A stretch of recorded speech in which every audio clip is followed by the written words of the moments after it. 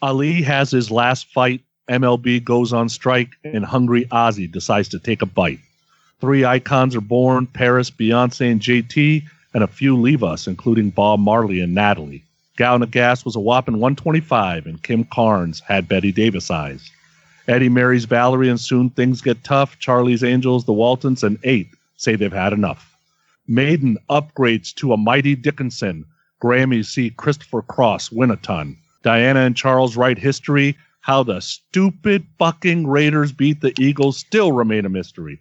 The space shuttle takes its first shot. Ronnie and the Pope survive gunshots, but Sadat does not. The Greatest American Hero hits the airwaves, and topping the charts for 15 weeks, REO Speedwagon shows how great albums are made. Yes, people, we are talking all things 1981 on Growing Up Rock. Crank it up.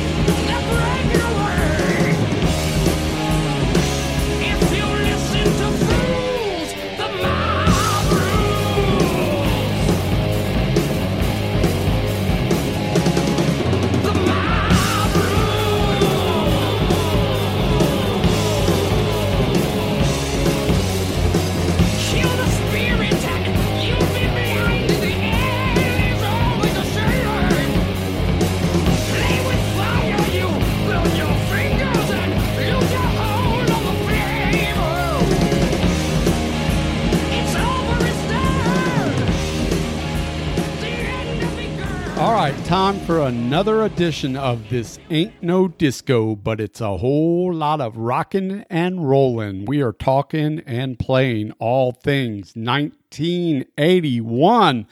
Sunny Hollywood. Poonie, come on down. What's going on? You know, that's got a copyright. Joe's going to be pissed. Actually, that's copyrighted by Gene Simmons. He's going to be pissed. Oh. Well, Gene can be pissed all he wants. They can all come after me because I am not afraid to hide all $3 that I have to my name in the seat cushions of my brand new slanky couch. Yeah, baby. No, the running joke with me is Gene can sue me for everything I got. All the shit I got is his shit. You want it back? He's already living off your dime, Hollywood. That's right. All right. Well, so it's me and you, all things 1981, and we thought, hey, why not bring another special guest along for the ride?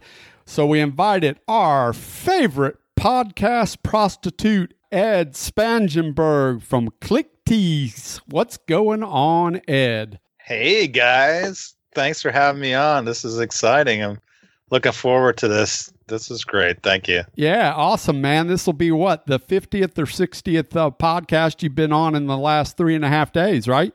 I can't beat Andrew from Kiss My Collectibles. He's completely got the network cornered. I'm in second place. We're not even a Kiss podcast, but by golly, we ain't afraid to have Kiss as part of the show. Shit, we do a historic moment each and every episode, so welcome to the show. We hope you have fun talking all things 1981 with us. Excellent. Thank you so much. Hey, don't you owe me 35 cents for the modeling job I did? Oh, my God. You know what? That probably got the most likes of any post I did all year. Oh, jeez. Yeah, Sony sent me pictures of him in a Click Tea Shop shirt, and all these women were contacting me. It was like, who is that man? And he is absolutely lying. Nicole, I know you're they wanted posters. Let's clear this up. A, these are all women that used to be men. And B, please God, just tell me, was he wearing a muscle tee? Like a complete t-shirt muscle tee? And was it a midriff? Was it cut off and his belly was hanging off? Because that's awesome. We're not talking about Vinnie Vincent on this episode, are we? Wow. No, we don't. I didn't go there, did I? I thought you were talking about something else. Sorry about that. I can't wait till your VV inspired shirts come out. If Vinny contacts me, maybe I'll call him back, but maybe not. I don't know. I just can't wait to get my Kiss tuxedo shirt from you. I'll hook you up.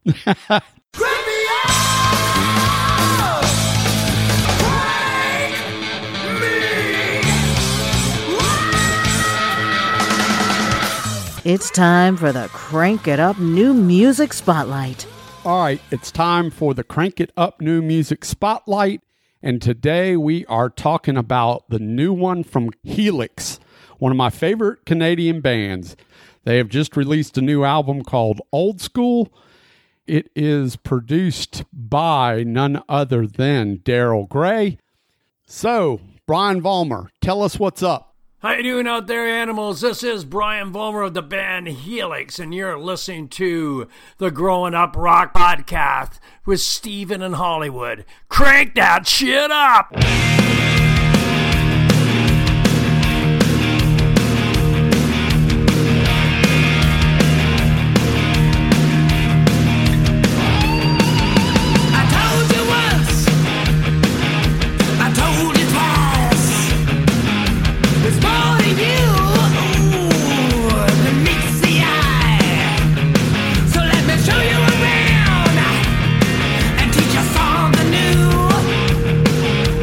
Busy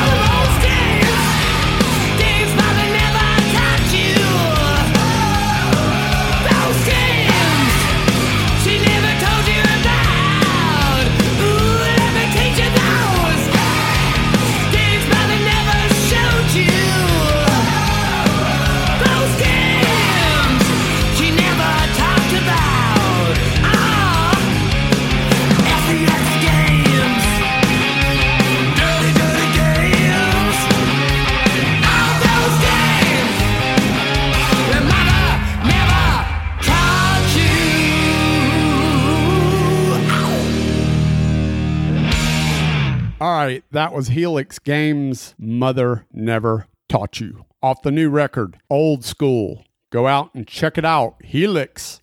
At least that song wasn't OLD, old. And what you gonna do? Old school you. I used to love Rock You, man. All right, let's get into the main discussion. Okay, so we are talking all things 1981. You know, we like to throw in a few things besides just talking songs. So let's start with Ed. How old were you in 1981? Where were we living? I was living in Carbondale with Steve Wright. You were living with him? Well, unfortunately, no. But I was living in Carbondale, and Steve and I lived in the same town. And Steve and I had played baseball together and everything. But I was 14 years old at the time. I was in 9th grade, and I was going to a Catholic high school. Wow. What about you, Mr. Michael? I was 15 years old in my freshman year at high school, and I was living down in Florida with my parents. I was 11, about to become 12, and at the back half of 81 started the 8th grade. So, and I was living in Northern California, San Francisco. Nice. There you go. You say, unfortunately, you weren't living with Steve Wright, but me and Sonny know Steve Wright, and we don't think that's unfortunate at all. Yeah, well, you know, Steve's an awesome guy, so shout out to Steve and his podcast. We love Steve-O. Steve-O's a good friend, and Sonny's got to share a small cabin with him for 5 days, so there you go. Oh, sounds romantic. Yeah, the four of us. Throw BC and Chris in there. It's going to be a tight fit. I love it. I love it. Yeah. I'm never going to the room. I'm going to the room to like snore for about 3 hours and getting right back out. I'm pretty sure somebody's getting a dick and balls drawn on their cheek for that cruise. Those are not pillows. Those are not pillows. I'm totally bringing my Sharpie along for that trip. I'm going to get Sonny to give me the key so I can sneak in at night and do stuff. So we had decided that we would each pick 5 songs, maybe play a few. So let's go with our first pick, and we will start with our guest, Ed. Great. Thanks so much. This is a band. At the time when I started listening to heavy metal and rock, I started in 76 with Kiss, and up in 81, I had a bunch of friends who were listening into the heavy metal scene, and Van Halen was one of our big go-tos, and Fair Warning came out in 81, and my pick off of that is Unchained.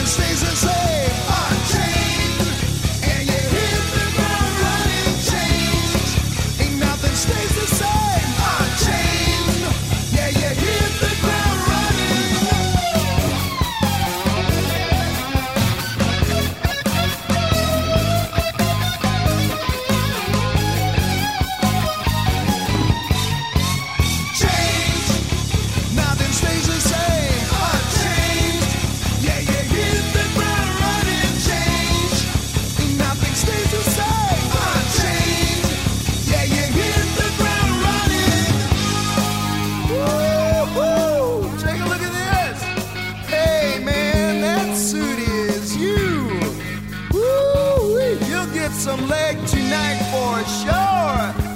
Tell us how you do. Come on, Dave, give me a break. Hey, one break coming up.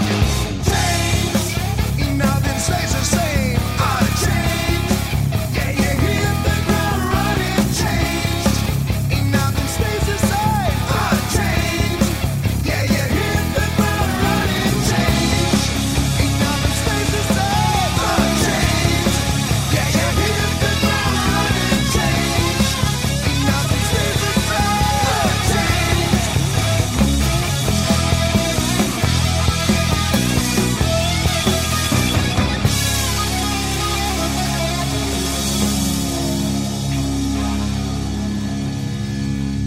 That's a great song, and I know you love it. I do love it. In fact, I'm going to go straight from that song into my first pick, which is also off Van Halen's Fair Warning. And Fair Warning was an important album for me in 81 because I'd heard Van Halen leading up to 81, but Fair Warning coming out was a summer album. And I remember I spent pretty much the entire summer over at a friend of mine's house because he had a pool, and he took out the Fair Warning album on vinyl, and that was the first album that I really got to sink time into and listen to front to back. So for me, Fair Warning was really kind of the breaking me into Van Halen, not the first Van Halen I heard, but definitely the first I really fell in love with and then went backwards from there. So Fair Warning was a hugely important record for my love affair with Van Halen. The tones off this record, I think that's why so many guitar players look at this record as being a real guitar album. I just absolutely love his guitar tone on this record. And from the opening riff of Unchained that you just heard to this song that I choose, which we're not going to play all these songs because we don't have enough time in the world to go through each of these songs, but I would have selected Sinner's Swing. Great tune. Yeah, I was listening to both of these. I was listening to the whole album this morning, actually. And, you know, I'm more of a Sammy fan than a Dave fan. I've always said that. What's wrong with you? There's nothing wrong with me. But first of all, Eddie's solo in Sinner's Swing is bananas. But the backing vocals are underrated. And it honestly allows the melodies and the backing vocals allows Dave to do his thing and Eddie to do his thing. And then the more I was listening to it, the more I was getting pissed off that Van Halen does not have enough music out there. They should have 30 albums out. Yeah, absolutely. At that time, too, is that sound, too. And Eddie Van Halen, too. What an incredible guitar player. Like listening back to the album, too, like getting prepared for this, hearing his guitar intros to a lot of these songs is just, you took it for granted back then how amazing it was, because there it was in front of you at that age, and you were just like, wow, this is great. But now going back to it, comparing it to anything that has ever existed in albums and music, I mean, he really is off the chart talent. What a talent he is. Yeah, no doubt.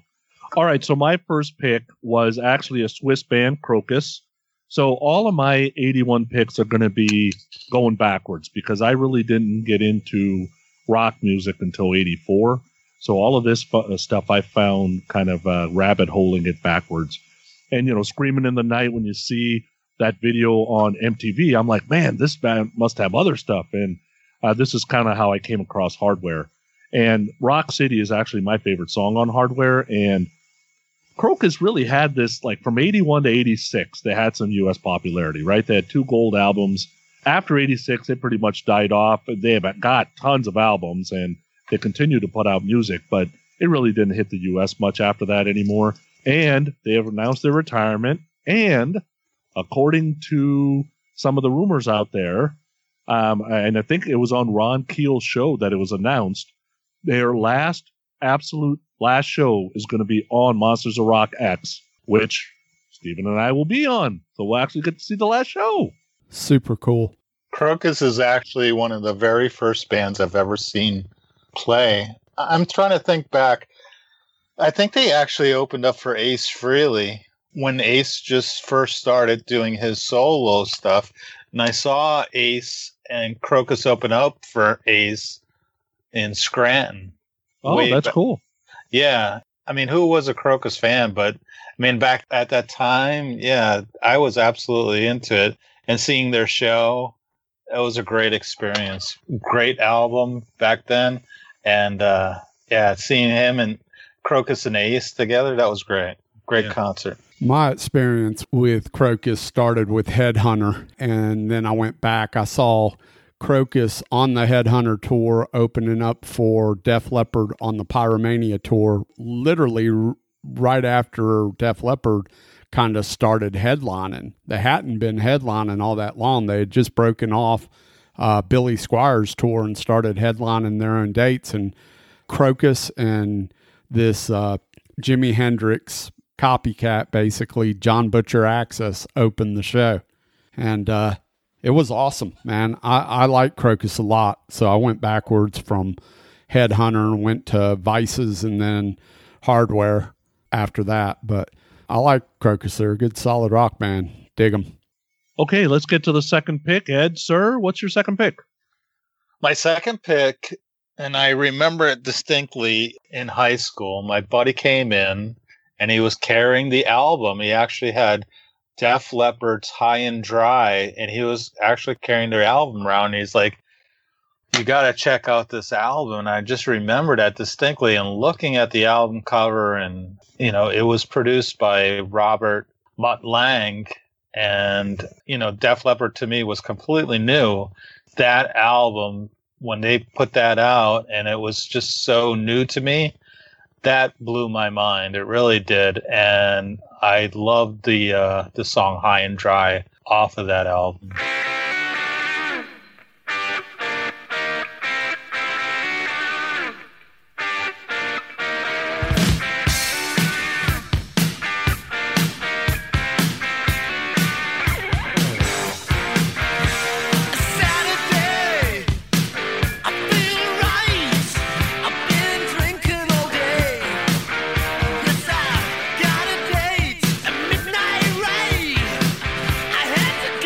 Away.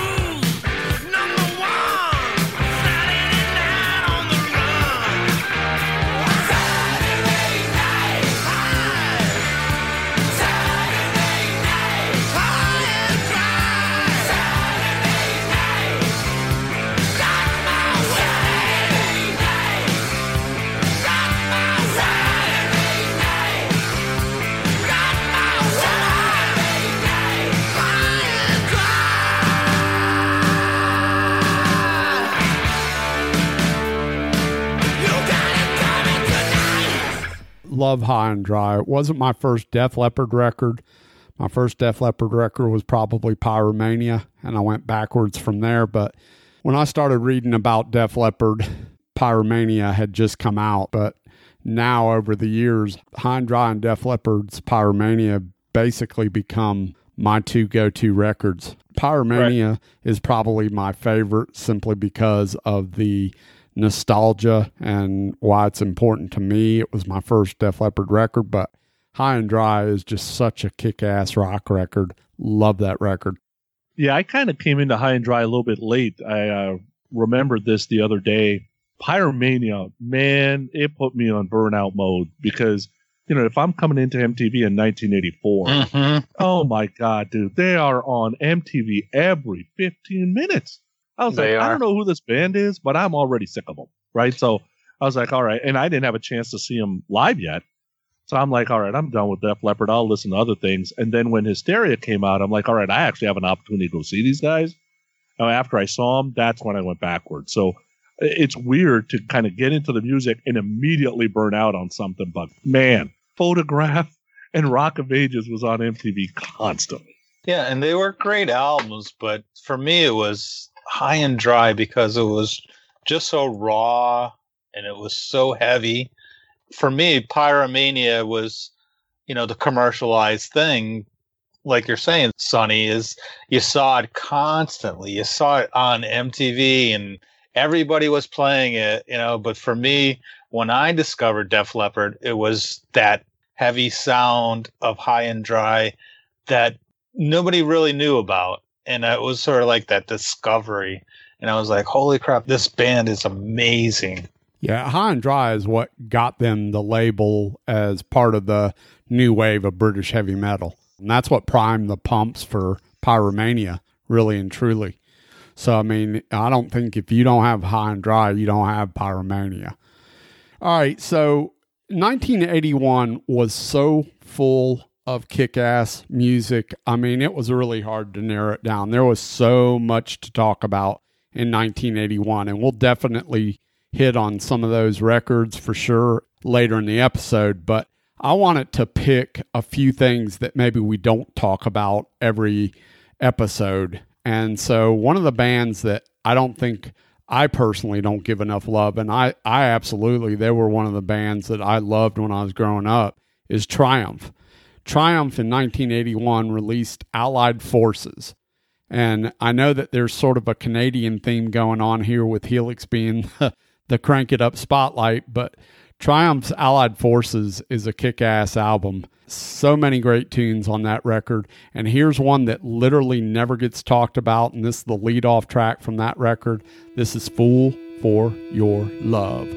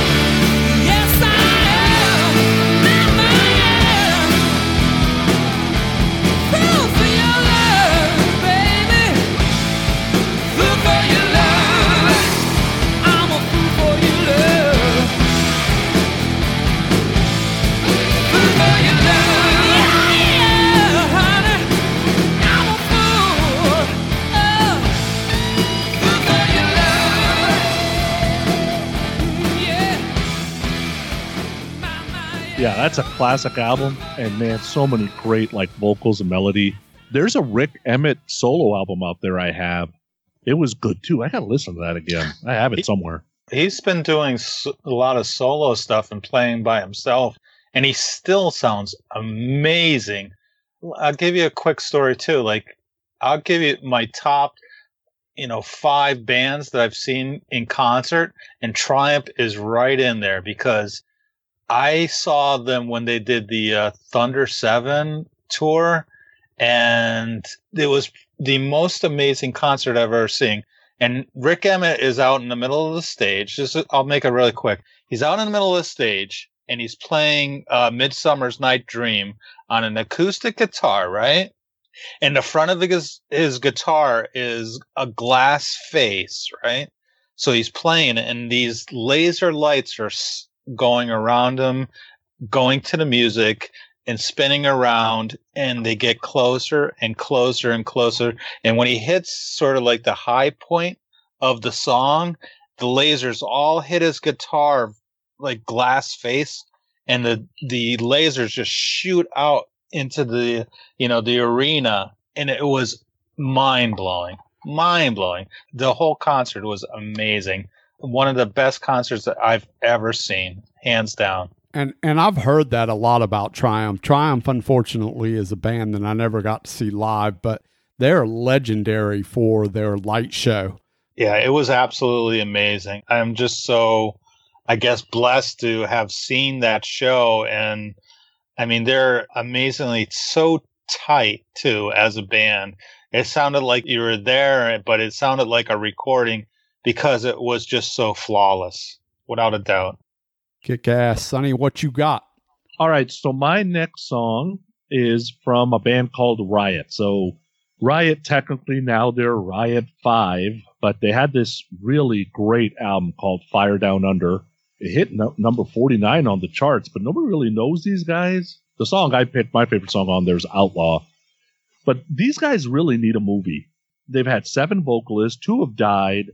They've got religion stories, crime stories. They got no original members left.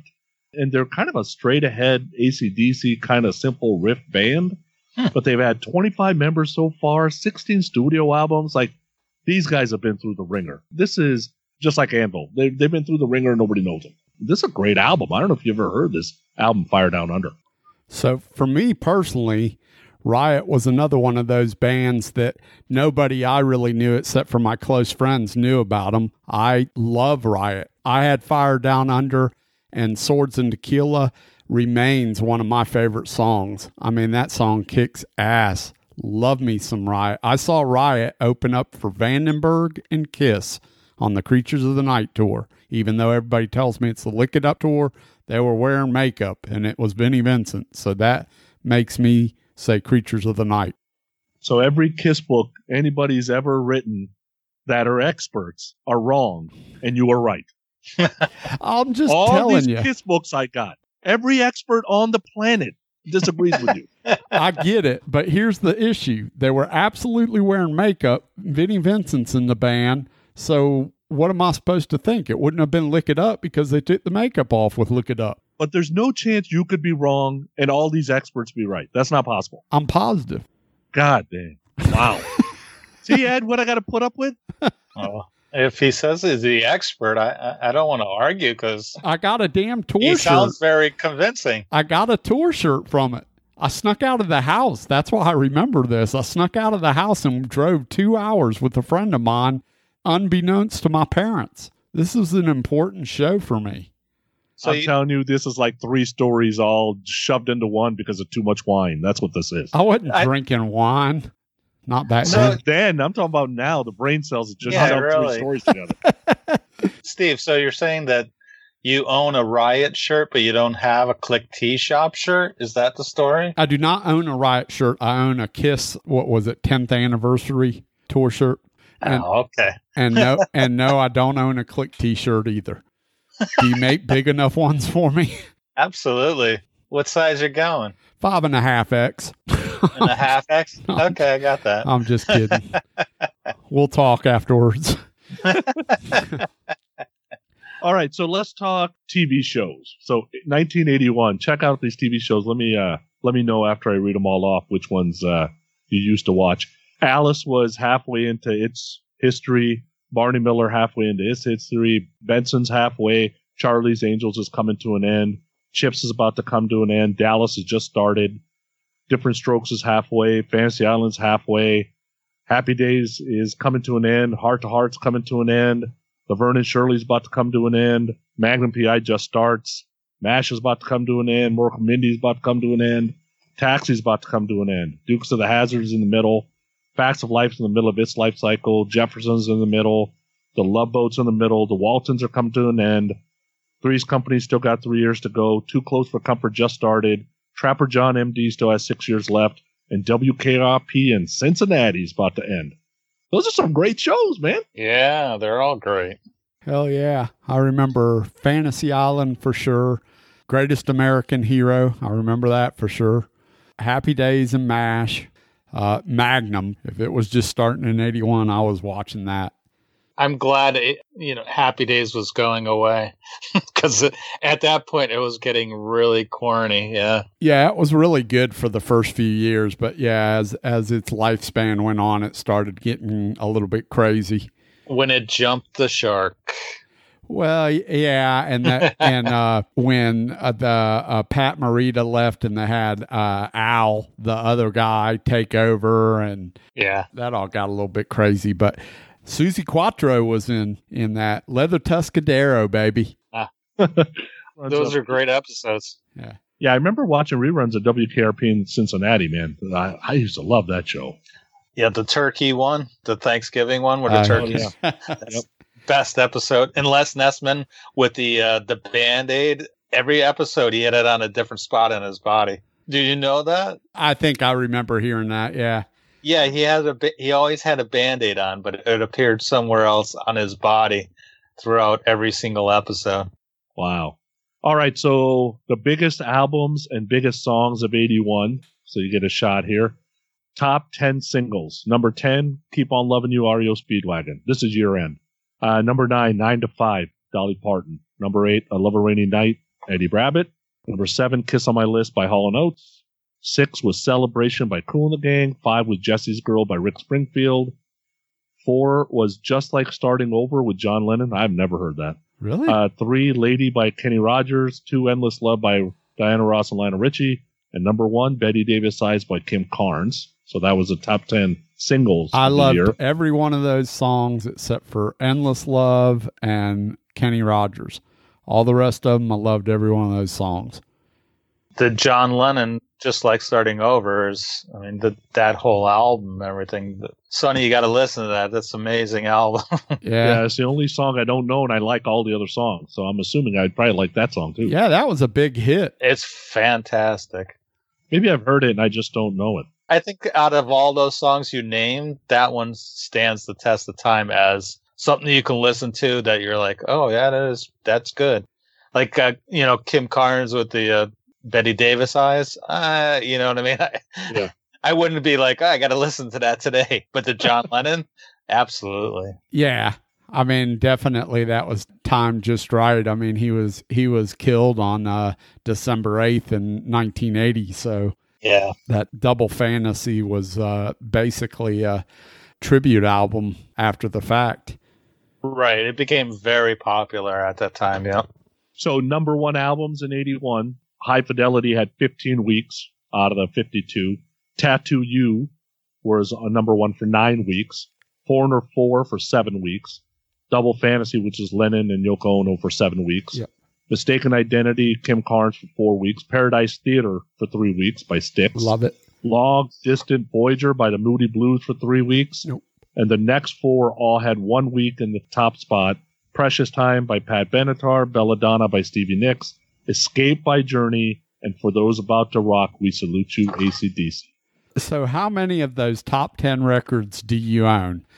I own the AC/DC. I own the Pat Benatar. I own High Infidelity. I own Styx. What were the other ones? Tattoo You, Double Fantasy, Double Fantasy. Long Distant Voyager, Nope. Precious Time, Belladonna. Belladonna I don't own. Precious Time I own. So Yeah, I own High Fidelity, 4, Paradise Theater, Yep. Escape, and For Those About to Rock. yeah, I have 4 and Escape as well. I had the Rolling Stones Tattoo You, Stevie Nicks Belladonna, and then the John Lennon one as well. That's it? You don't own the AC/DC ones, Ed? No, you know what? That album for me wasn't something that I really wanted. Back in Black was, anything before Back in Black was all the albums that I loved. But honestly, like anything after Back in Black, I was never a big fan. Man, it's so strange because you're not the only one that I hear that feels that way, but Bon Scott was the king. Without a doubt, the sound of the band and a more bluesy rhythms that they had, it completely changed, after Back in Black. Anything after that, they just completely lost it. For me, anyway. yeah, not the case for me. I love For Those About to Rock. I love Back in Black too, and I love Bond stuff, but I thought For Those About to Rock was a kick-ass album. It has some good tunes on it, but Bond, for me, was, he was AC/DC, really was. Yeah. Agree to disagree. Yeah. It just shows your age, by the way. Nice. Bada bing. Boom. All right, so getting back to the picks, we're going to our third pick. So, Ed, back to you. My third pick, which is, this album is so awesome. I actually created a painting of it, which was the album cover. So it's Iron Maiden Killers. And I made a painting of it back in high school. And Paul Di'Anno was the vocalist at that time in Iron Maiden. And a lot of people poo-poo on Paul, but I liked Paul. I liked the album, and it was just, at that time, listening to Bruce now and thinking of where they're at with Iron Maiden. I mean, Bruce is an excellent choice, but I never thought that these albums, their earlier albums without Bruce, were bad. I really liked them a lot. So my pick on this album off of Killers is Murders in the Rue Morgue. I love that song.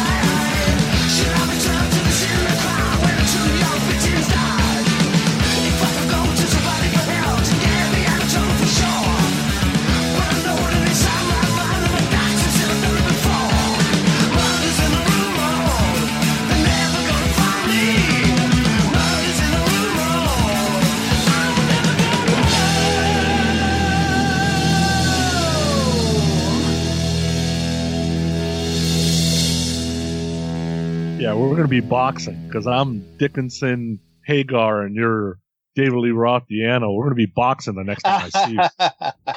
I don't know if I'm a Deano like complete convert. I mean, Bruce is just amazing. I'm just saying that those earlier albums where people are like, they're not as good because they don't have Bruce on them. I don't know. I enjoy them just as much. Listen, Ed, don't ever apologize. I got your back. This was my introduction to Iron Maiden. Was the Killers album. Me too. I absolutely love the first two Iron Maiden records. And let me just say this up front. Deano and Dickinson, it's too complete. It's an apple and an orange. So to compare the two, it's dumb. Don't even compare the two. Two totally different singers and really sort of two totally different bands sound-wise. But I absolutely love the Killers record. Was it my favorite Maiden record? Where does it sit in the catalog of all the Maiden that's out there now? No, probably not, because my Bang Zone is probably Peace of Mind and Power Slave. But I love the Killers record, and I love Murders in the Rue Morgue. Great choice on that one. A totally kick-ass song. So, I got your back with the David Lee Roth and the Paul Diano, and we can take Sonny down. You go high, I'll go low, and he's going down. He'll fall like a tree. No, I love Bruce too, and I've seen, I have all the Bruce albums and everything. Yeah, I like them both. I like both Sammy and Dave, and I like both Bruce and Paul, and they both have their piece of history in rock and roll, and I embrace all of it. So, if he could hang out with any of those guys at any time, that would be a great time. Yeah, I think out of all those guys, the person I would probably most identify with and be most comfortable with would probably be Sammy. Dave, I think, is just too hyper and too all over the place for me, and I think it would be a little bit much for me. And that's pretty obvious, right? I think Bruce would probably be okay to hang out with. He seems like a normal guy, but Sammy likes the beach, and I grew up on the beach, so Sammy and I think would get along just fine. Sounds like fun. All right, it's on you, Stephen, Mr. Number 3. So for my number 3 pick, I got to do a tribute to my co-host, Hollywood Pooney. And I'm going to talk about a band that we don't talk a whole lot about on this show, and that is Thin Lizzy. Thin Lizzy released Renegade in 1981, and this is the version of Thin Lizzy that featured Scott Gorham, but also Snowy White. And this song, Hollywood, Down on Your Luck, absolutely love this song. There's some really good stuff on Renegade as a whole, record-wise. And Hollywood, Down on Your Luck, I think, is a great Thin Lizzy song. Written by Scott Gorham and Phil Lynott, and just a classic Thin Lizzy song, in my opinion. Love it.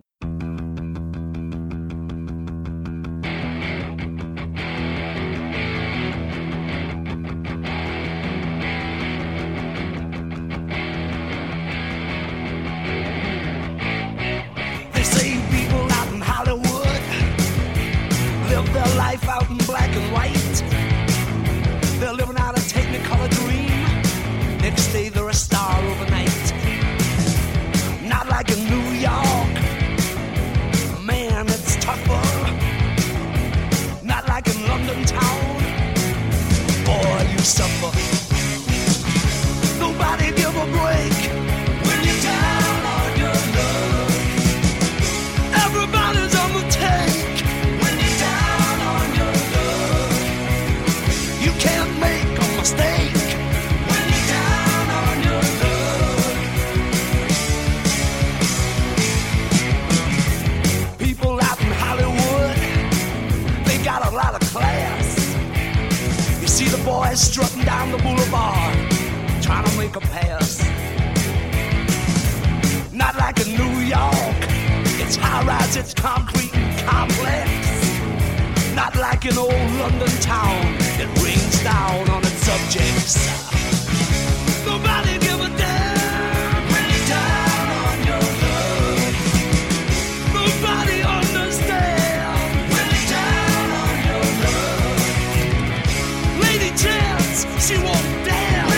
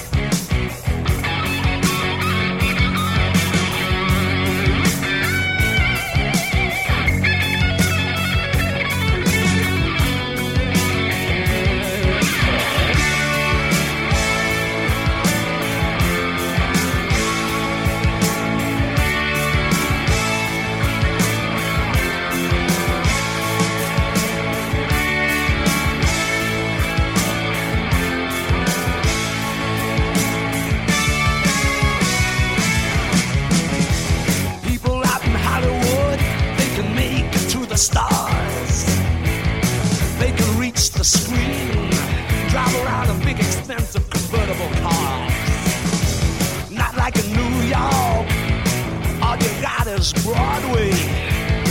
Not like the West End in London. You can't make it no way. Nobody give a damn when you're down on your luck. Nobody understands when you're down on your luck. Lady Chance won't dance when you're down on your luck. You gotta strut your stuff when you're down on your luck. You can't take it easy, that ain't good enough when you're down on your luck. Everybody's overmake when you're down on your luck. Woo! Nobody give a fair deal when you're down on your luck. Nobody understands my Uncle Sam. When you're down on your luck. Woo! I'm ready for the dance when you're down on your luck. I gotta make a dollar holler when you're down on your luck. All right, so before I say what I need to say, you can send your hate mail to hollywoodsucks@gmail.com. Just let me start there. I can't get into Phil's voice. And I think Phil's voice kept him from top 40 radio, kept him from probably being top 40. They would have got more radio airplay if he had a more of a melodic, not listenable, that's harsh, but his voice is like spoken word almost, right? It's not as bad as Dave Mustaine, but it's Dave Mustaine light to me. Now, that being said, this song's actually pretty good, and the backing vocals absolutely helps it out. But if Phil had a more ear-pleasing voice, I think they would have sold more albums. You know, Thin Lizzy's hit or miss. I like Thin Lizzy, but I think what held them back is their records are kind of all over the place. Because for all the Thin Lizzy that I like, there's a lot of Thin Lizzy that I don't like. So this record and this song in particular is obviously some that I like, but there is definitely Thin Lizzy that, yeah, it doesn't really work for me. But I don't think, for me, it's not Phil's voice. It's just the up-tempo, low-tempo. Some of it's just boring to me, and that's how I feel about Thin Lizzy. But they got a lot of stuff that I like. How do you like Thin Lizzy, Ed? I'm sort of leaning with Hollywood Pooney here on this one. Yeah. You know, I feel Phil Lynott was an okay singer with the band, but he always reminded me of like Jimi Hendrix. And how could anybody ever knock Jimi Hendrix? But the reason why I don't go back to Jimi Hendrix over and over again is because of his singing. I felt like, just like I do with Thin Lizzy and what Sonny is saying, is that they didn't have that powerful vocal lead that the music needed. And that's probably my biggest hang up too with Thin Lizzy. Sonny, you like Hendrix. Do you like Hendrix singing? No, Hendrix singing is like listening to Ace singing. It's unique. Right. You know, yeah, but that's his exactly guitar my playing. point. Yeah. If he could just play guitar all day long. Yeah. Right. Fair enough. Okay, so my number 3 pick is totally around my addiction of being a completist and rabbit hole finding. I come across this album by a band called The Storm in like the mid-90s. Love this guy's voice. His name is Kevin Chalfant.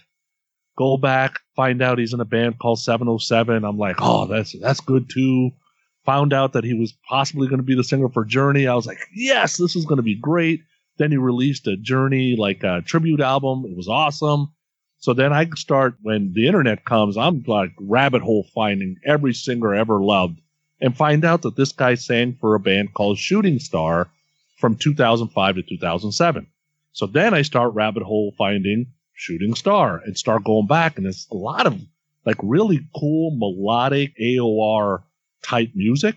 So I picked an album called Hang On For Your Life. Check out this title track.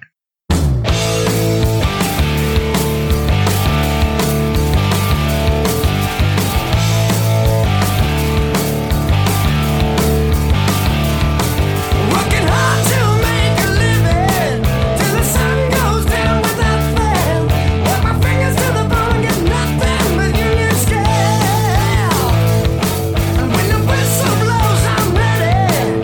Thank God it's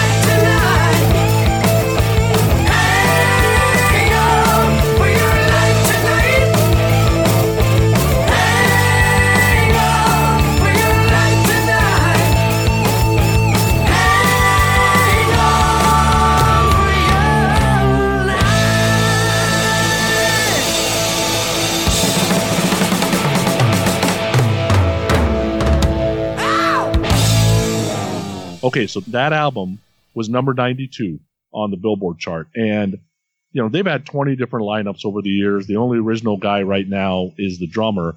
But it's got that kind of like blues rock, Bad Company-esque type feeling. And I own a bunch of Shooting Star, and I like all of it. I don't know if you guys have ever heard Shooting Star. I've personally never heard of this band, and I think I may have heard you mention that guy's name once before, but you said he was in a band called 707, and 707 also released an album in 1981 called The Second Album. I don't know if it's the same 707. It is the same 707. Okay, so that guy had 2 album releases in the same year. I listened to this song before we recorded the episode. I mean, I like it. It's all right. Didn't blow me away, and at the same time, I didn't dislike it. It was all right, but I've never heard of Shooting Star. I don't know anything about this band, really.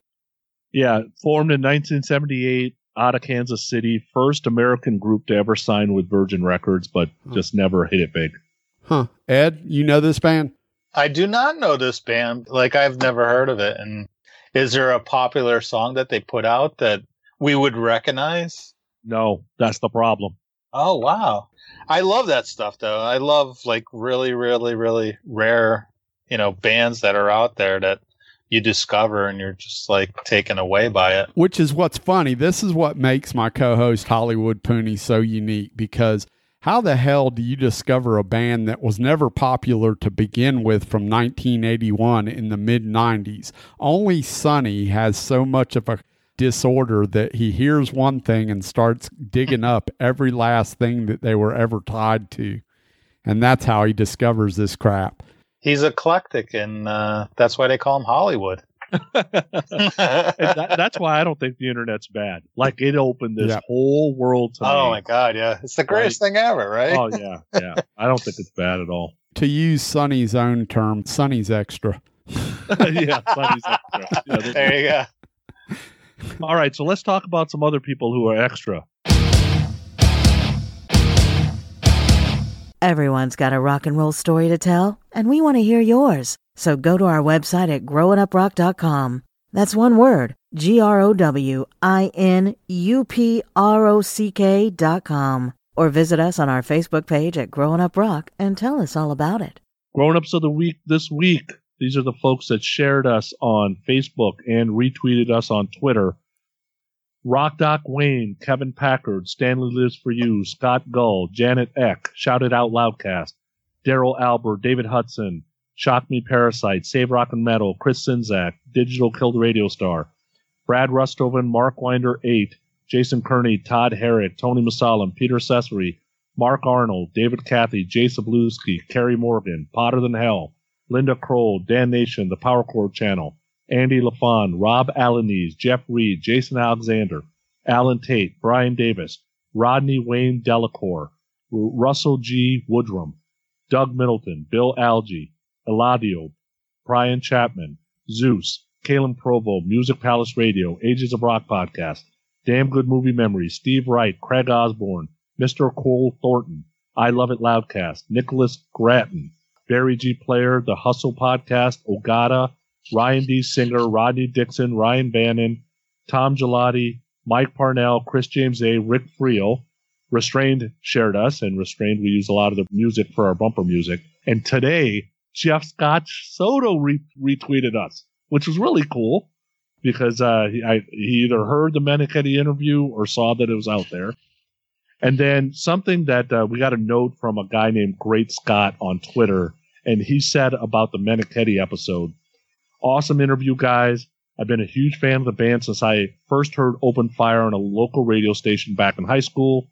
Dave has always been one of my most underrated guitarists and vocalists. In my opinion, he is history of rock and roll, hard rock music. I've seen them many times. So thanks, Great Scott, for the great review.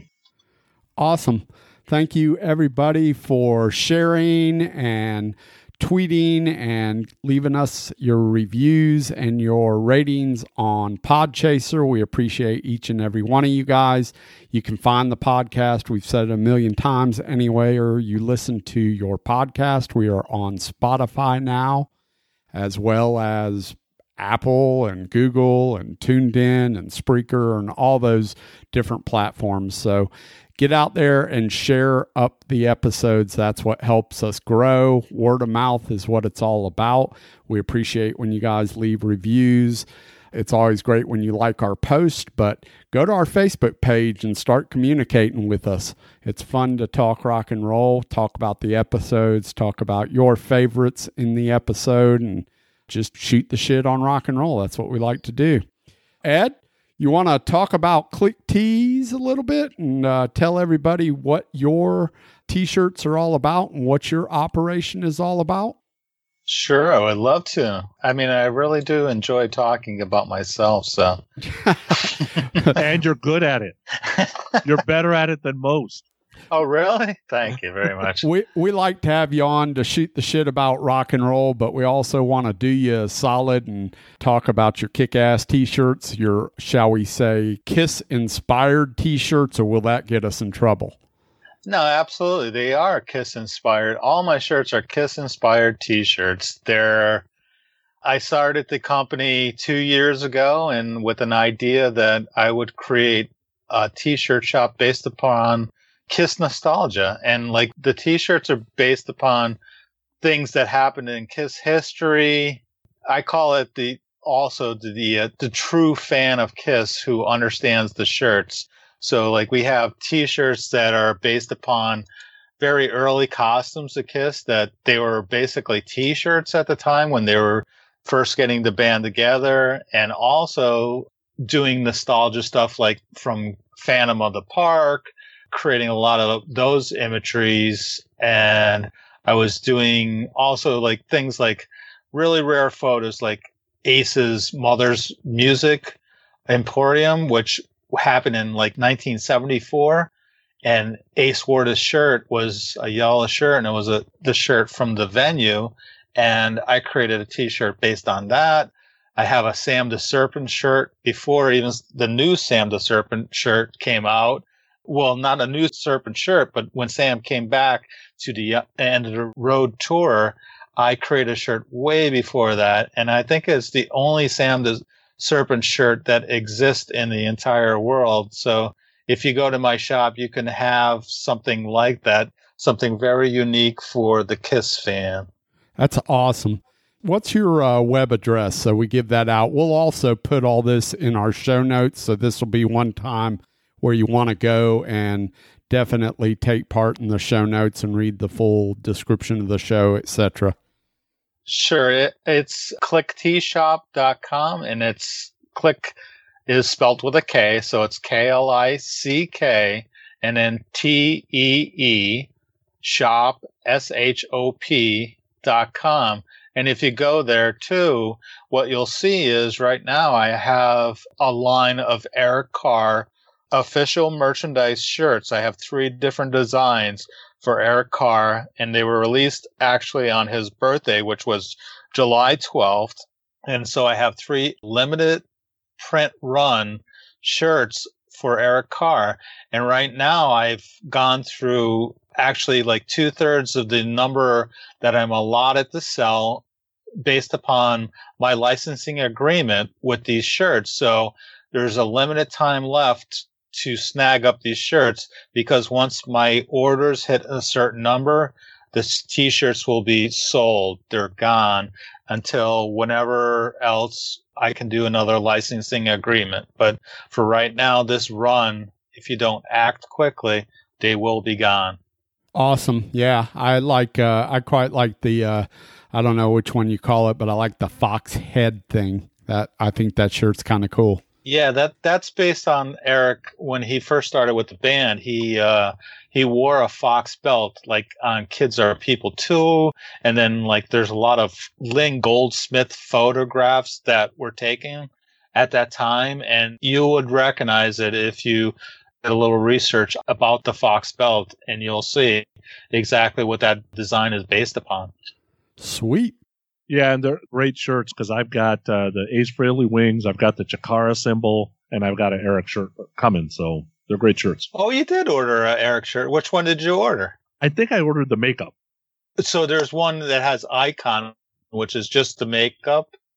Yeah, I think And that's then the other one is Air Car Smile. Oh, that one's called Air Car Icon. Yeah. Yeah. Very cool. You'll have to send me a picture, Sonny, so that way I can repost it, and I'll send you some, more girls' information on those. Nice. Yeah. All right, before we get Sonny divorced, let's get back to the episode. Yeah. Okay, so movies in 1981. Here were the top 10 highest grossing movies, and a few others I threw in there that I really liked. Number 10 was Time Bandits. I've never seen that. Number 9 was The Four Seasons. No clue. Number 8, For Your Eyes Only. Obviously, James Bond. Number 7, Chariots of Fire. Never saw it. Number 6, Cannonball Run, baby. Seen that tons of times. 5, Stripes, which is Nicole's favorite movie of all time. 4, Arthur. Seen that movie. That's pretty good. 3 was Superman 2. Good movie. 2, On Golden Pond. You'd have to shoot me to get me to watch it. And number 1 was Raiders of the Lost Ark, and it grossed double On Golden Pond. And then some movies that didn't hit the top 10 that I actually like. Carbon Copy came out that year. Porky's. Love Porky's. Body Heat came out that year. And Modern Problems by Chevy Chase. Love that movie. Yeah. Love Modern Problems. But yeah, it was all about Raiders of the Lost Ark for me in 1981 for sure. How about you, Ed? Oh my God.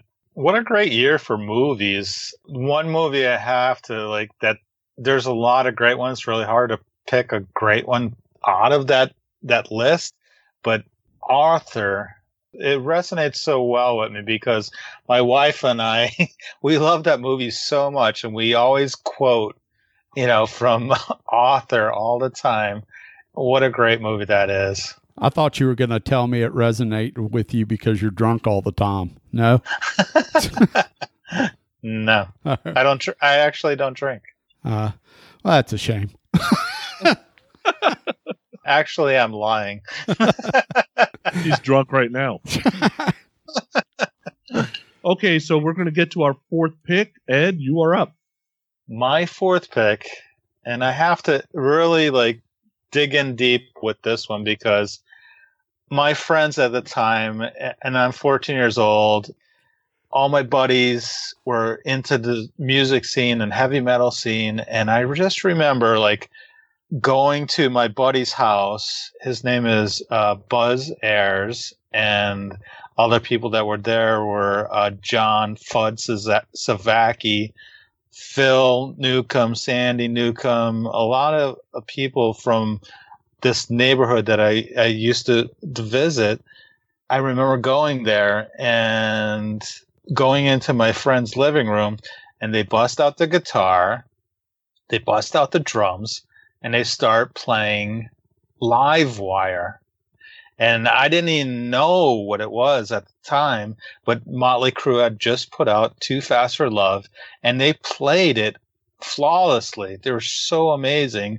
And we also, it just gravitated to us at that time with all my friends, and we were listening to all this stuff, that whole entire album, which was amazing. And it was just so raw.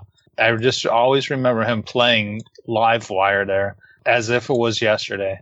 Love that Too Fast for Love record. That might have been the first Motley Crue song I think I've ever heard. Yeah, and that it was for me too, yeah. Yeah, it's a great record. There's only one thing wrong with it, but Live Wire ain't it. So it's a great song. That was probably the third or fourth album I heard by Motley Crue because I came in as Shout, and then I hadn't gone backwards for a while. So it was probably the third or fourth album I got. But love me some Motley Crue. All right, Steven, you were up. All right, so anybody that listens to the Growing Up Rock podcast knows my love affair with the band Kix. I love Kix. I came in right around Midnight Dynamite, and that's a great record, Midnight Dynamite. I tried to go backwards, and at the time, I wasn't really digging the first two albums all that much because the first two albums to me are so vastly, or they were so vastly different than what Midnight Dynamite was. But as time went on and got a little bit older, I went back and revisited both those first couple records. And really and truly, it's not as different as I initially thought it was when I first listened to them. And there's some good stuff on both those records. I still don't think it's up to par with Midnight Dynamite and Blow My Fuse and Hot Wire, but there is some good stuff on those first two Kicks records. And the first Kicks record, which was released in 1981, the leadoff track, Atomic Bombs, I think is an awesome tune. Love that song. Yeah, first song on the first Kicks record. I mean, it's a good song. You know, to me, they didn't really hit their stride till probably the second half of the second album into that third album. But you could tell that they were a rock and roll band right out of the gate. There's no doubt. It's a shame Kicks, honestly, isn't bigger in the U.S. I know they're big on the East Coast, but West Coast, man, it's hard to find another Kicks fan. And I just don't get it because they're so good live. They sound great live. Steve is great live. And their music and their songs are kick-ass. I mean, it seems like anybody that likes a band like AC/DC or just straight ahead rock and roll would like Kicks. But for whatever reason, they just don't seem to hit people correctly. And I don't get it, but I love them. How about you, Ed? Do you like Kicks? Oh my God, yeah. Like Kicks and that album, that is my favorite album actually of Kicks. And I saw them too back then in concert, and I feel the same way. But I always felt too that they were sort of like, it felt like a local band. They didn't feel like, you know, an over the top band from a national sense. I wish that they did. I wish that they succeeded at that time to be a major act because they are incredible and I love their stuff. I really do. And I know that they're still playing now, which is a hats off to them because that's a long time going for any kind of band. So, I mean, people must feel the same way because they're doing it still. Well, all I know is you can't have a Monsters of Rock cruise without Kicks, apparently. So, or Tesla, or Y&T. So, which is great. It's and exactly the way it should be. That's right. Right? Okay, so my fourth pick from the mighty Whitesnake album, Come and Get It. At this point, Whitesnake is Coverdale, Moody and Marsden, John Lord, Neil Murray, Ian Pace. I could have chose Wine, Women, and Song off this album. I could have chose Would I Lie to You? But I chose Doug Aldrich's favorite song of Whitesnake, period, Don't Break My Heart Again.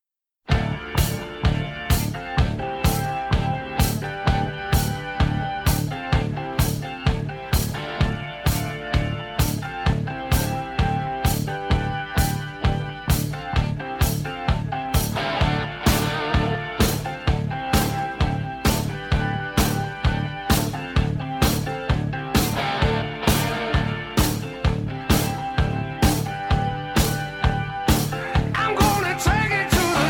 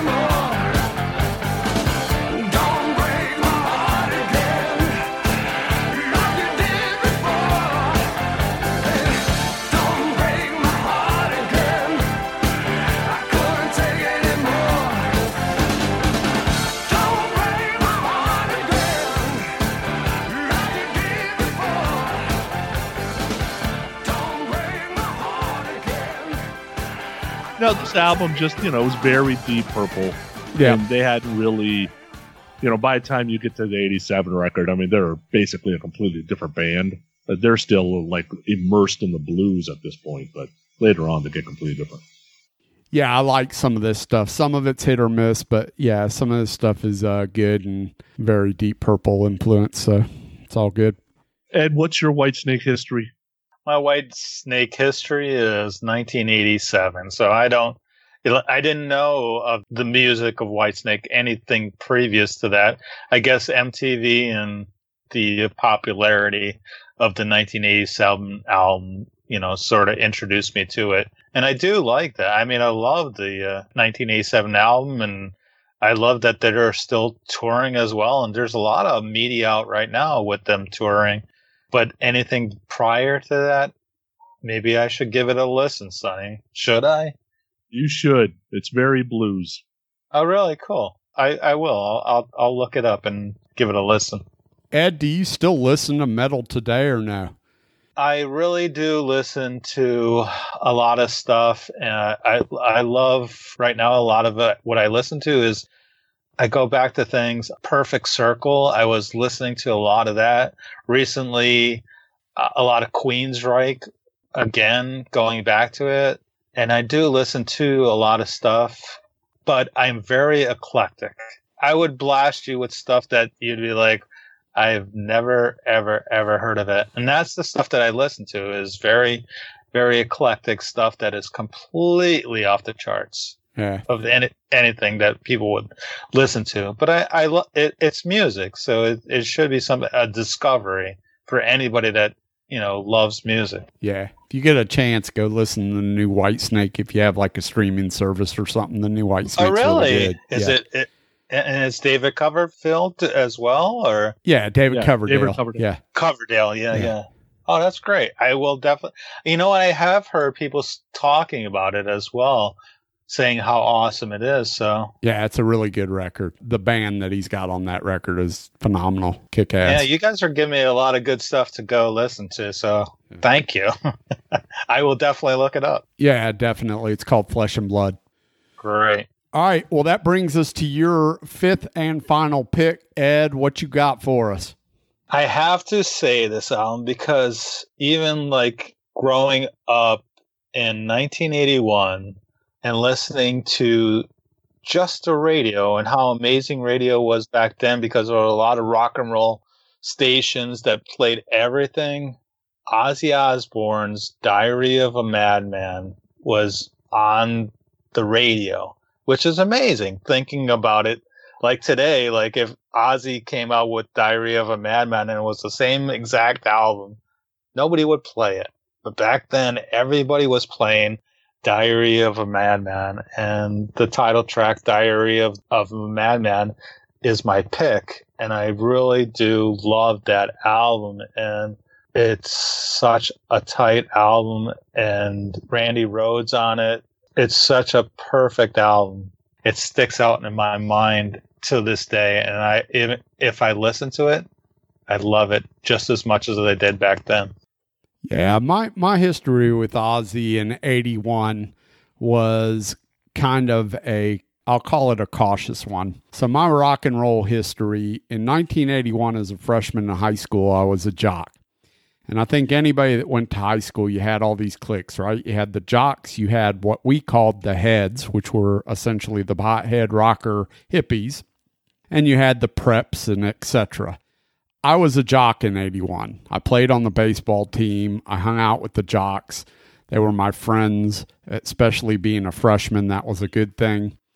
But when I transitioned from 81 into my sophomore year, I started to befriend many more heads. And once I got into the pothead hippie clique, then my rock and roll knowledge broadened 1,000%. And I started getting in and really heavy into all this different stuff, which was awesome for me musically. That's my experience with Diary of the Madman. I kind of experienced Diary of Madman and Blizzard of Oz both at the same time. So that was awesome.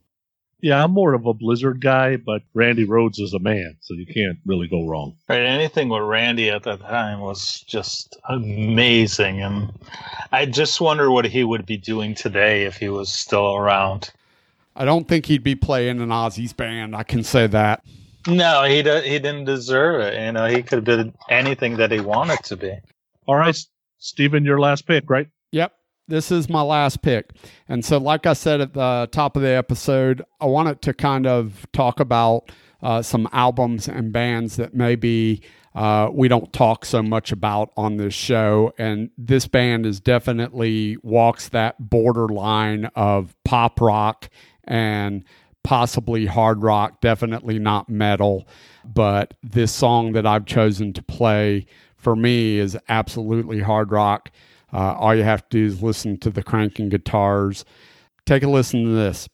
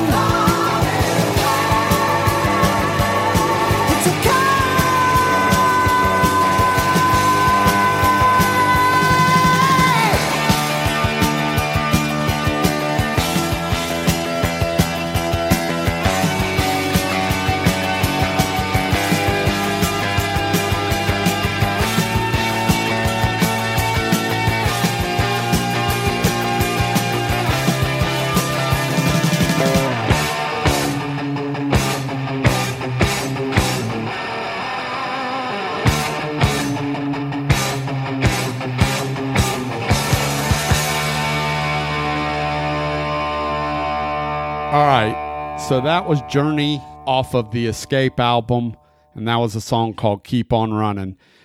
Escape, Journey's masterpiece. I mean, this album was so killer in my 81. When I was a freshman in high school, this album was massive. I remember the tour coming through where it was Journey and Bryan Adams opening. Everybody was talking about it. I didn't go see it. I was too young. I didn't make it, but I had to look at all the Journey Escape tour shirts and listen to everybody talk about how awesome the concert was. Keep on Running. If you've seen them more recently, well, like 10 years ago, I saw them when they had Dean Castronova singing Keep on Running, and it was killer. Dean's a kick-ass drummer, but he's also a kick-ass singer. They could have just used him as singing all those parts, but I love Journey. They've got so much material that I absolutely love, and I don't care so much about the ballads, although I will say their ballads are really good ballads. I like the rockin' stuff, and Keep on Running and the title track Escape. Those are great songs on this record. Neil Schon, such an underrated guitar player, so killer. Ed, what's your Journey history? I think I was probably like the same thing with everybody else at that time, was that it was really popular in the music scene. And, you know, you got whatever guys are listening to more heavy metal and women that were listening to more top 40, but Journey sort of spread between the two, you know, male and female. And like you were saying, Steve, Journey was Neil Schon and his guitar playing. God, what an amazing guitar. So that was my takeaway from Journey. And I like them a lot, and I can appreciate everything they did. But am I the biggest Journey fan? No. And if they came around right now and they were back in concert, I probably wouldn't go see them. Journey's, hometown heroes for me. So, and Escape is a classic album. There's no doubt. So from one classic album to my last pick, which also ended up honestly being Billy Squier's classic album, which was Don't Say No. And this is his second album, and this is his biggest album, right? It has In the Dark, Lonely as the Night, My Kind of Lover, The Stroke. But I really like the song You Know What I Like.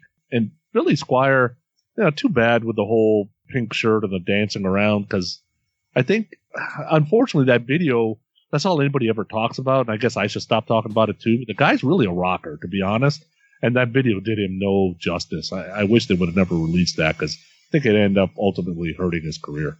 What do you guys think? I'm a huge Billy Squier fan. Billy Squier was among some of the first rock concerts that I ever saw. I saw Rat and Billy Squier, and he's absolutely a rock and roll guy. He's definitely, he's a little bit of a prancer from time to time, but his music is kick-ass, and it doesn't stop with Don't Say No. Emotions in Motion, and even some of the later records that he released, there's some good material on there.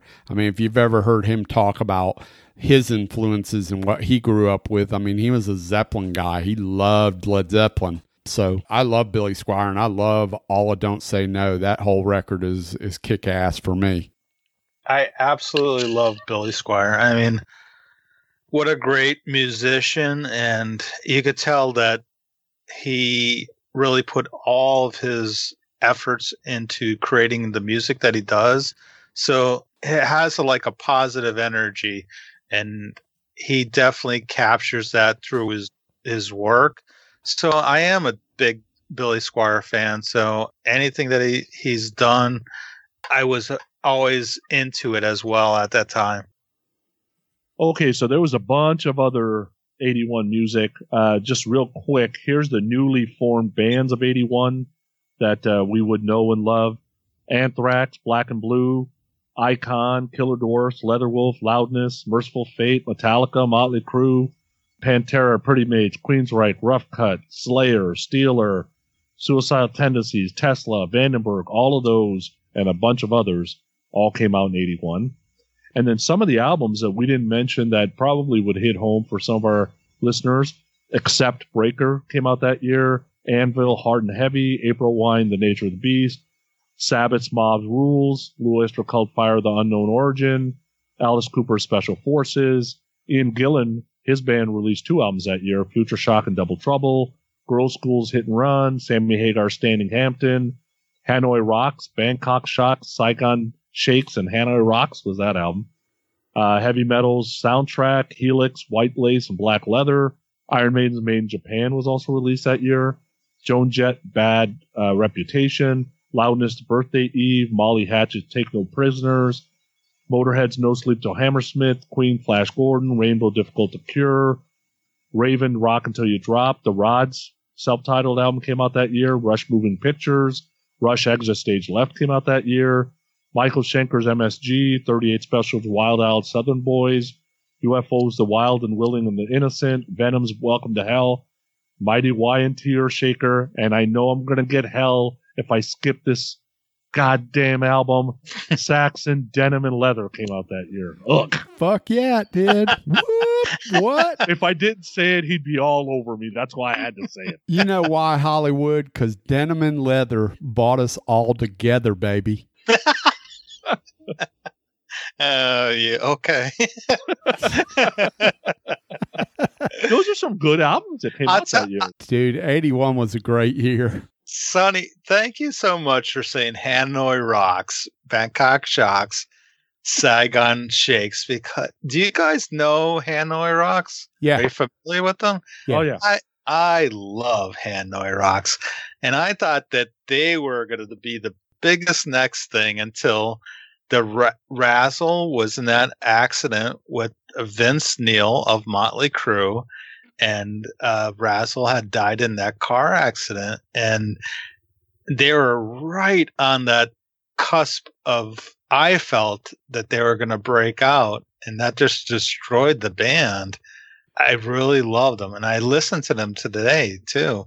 All their albums are fantastic. They influenced a lot of the bands from the 80s that we like, but truthfully, you know, Hanoi Rocks is hit or miss for me. I've tried to listen to their records because there's a couple of records that people point out to listen to, and I like some of it for sure, but I don't love it all. I don't know what it is. It's not Michael Monroe. I like him. I don't know. Maybe they're just not heavy enough for me. I don't know what it is. Yeah, it was more like a bluesy feel to the music. Yeah. I definitely dig some of it. Did you mention Point of Entry, Sonny? Yeah, you had earlier, so I didn't. Did you? Did I? Oh, no, that was Ed, I think, that mentioned that. Oh, yeah. Okay. Yeah, there's some good shit in 81. We talked about the Crank It Up New Music Spotlight. Helix also released White Lace and Black Leather in 81, which I guess was their first record. Good stuff. You wanted the best, and you got the best. The hottest Kiss!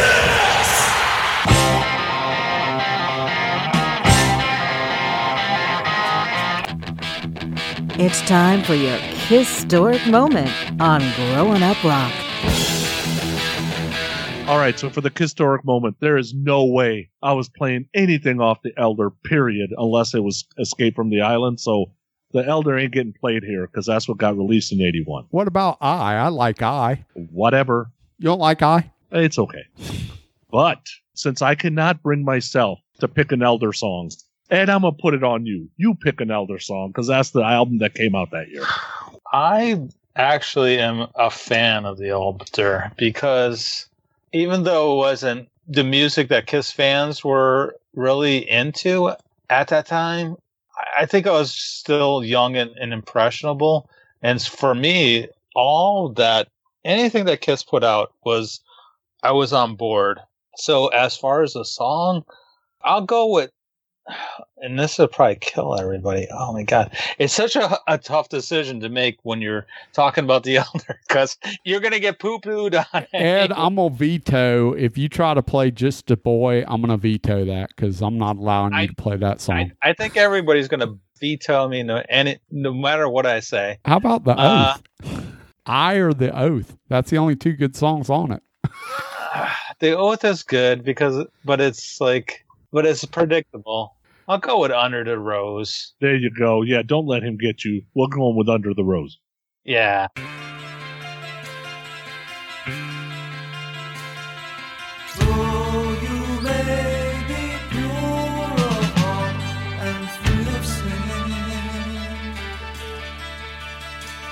And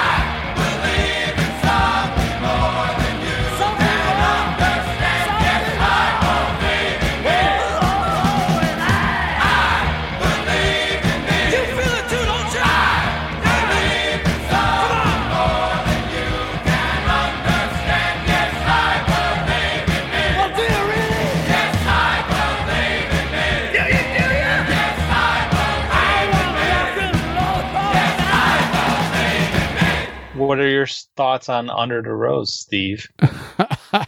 I don't have one.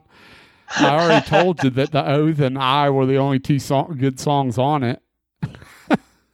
You should give it another chance because I did try to listen to this record recently. I like The Oath, and I think there was one or two other songs that I thought I could stomach. I don't remember whether I loved Under the Rose or not. I think you did. You think I did? I did. All right, that's great. Is Under the Rose a ballad? No. No, not really. Okay. Kind of. It's kind of like medium paced. Okay. We'll live. All right, I'll live. There you go. Under the Rose for your Kistort moment off of The Elder. Sonny's grinding his teeth. I know, he is. Sonny went so far as to what the listeners didn't hear because I edited all that shit out, as Sonny tried to go so far as to play some shit that was had already been played on a previous episode. So I had to stop him in his tracks. And if you would have filled out the form a week ago, I would have known that and picked something different. Well, you know what? Truthfully, I thought that was in there from a previous episode, and I thought you were just going to, you knew what you were doing. Truthfully. No. I did think that, but because it was it was like the last episode or the episode before that one, something like that. I don't remember. Anyway. All right. What an epic episode this has been. Yeah, it's going to be our longest episode for a while. Sorry for my babbling. It's not your babbling that made it long. It's always my babbling, Ed, just so you know. I'm a babbler. He's a babbler. He has no idea when he saw Kiss. He's wrong about the Creatures of the Night, and he doesn't admit it. But that's okay, because he really needs to go and drink. I'm not drinking. It's a weeknight. How many times I got to tell you? It's been well publicized that Stephen Michael is a babbler and a dawdler, and I'm absolutely correct about Kiss. I have the tour shirt to prove it. So there you go. Just a half a bottle of wine away from... I want some wine. Vino would be Kino. All right, so Ed. Yes. Thanks for joining us. We appreciate it. You want to give any of the listeners a send-off? We're going to do a little bit of a contest for these listeners or what?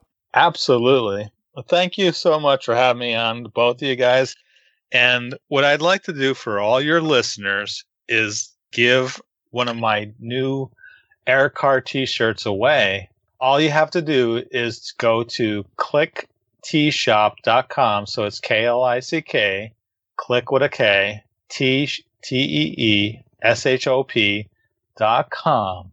And if you go there, there's a contact us page where you just put in your name, your email address, and just put in Grown Up Rock, and then you could be entered into this contest. All right, so we'll put all that information in the show notes so you don't have to write all that down while you're driving down the road. Just go to the show notes, and the link to Click T Shop will be in the show notes. You guys can go there, fill out the contact form, make sure that you put the Growing Up Rock podcast sent you, and Hollywood's an Idiot. Make sure you put that in there. And make sure you go to our Facebook page, and in the Facebook page, share with us some of your favorite albums from 1981. I love it. Great idea. Hollywood, you got anything you want to add before we wrap this son of a bitch up? No, just want to thank everybody for listening. Thanks for all the feedback. Keep it coming. Love you guys. Sweet. Ed, once again, thanks for coming. Thank you all, and I really appreciate you guys having me on. Thank you. Ed, you're the man, baby. Absolutely. You know what we got to do? We got to... Get ready to shuffle, rattle, and roll. Play us out, boys.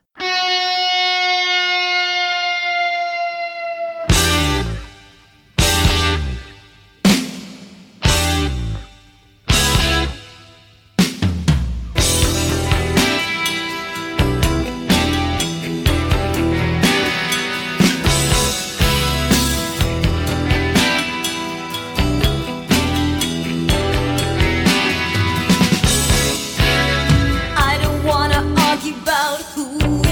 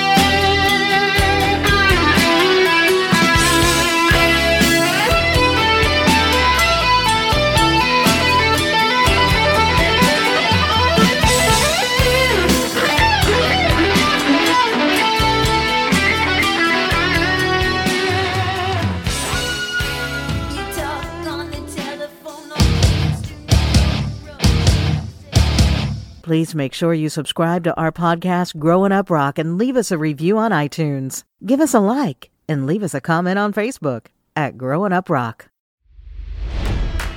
It's NFL draft season, and that means it's time to start thinking about fantasy football.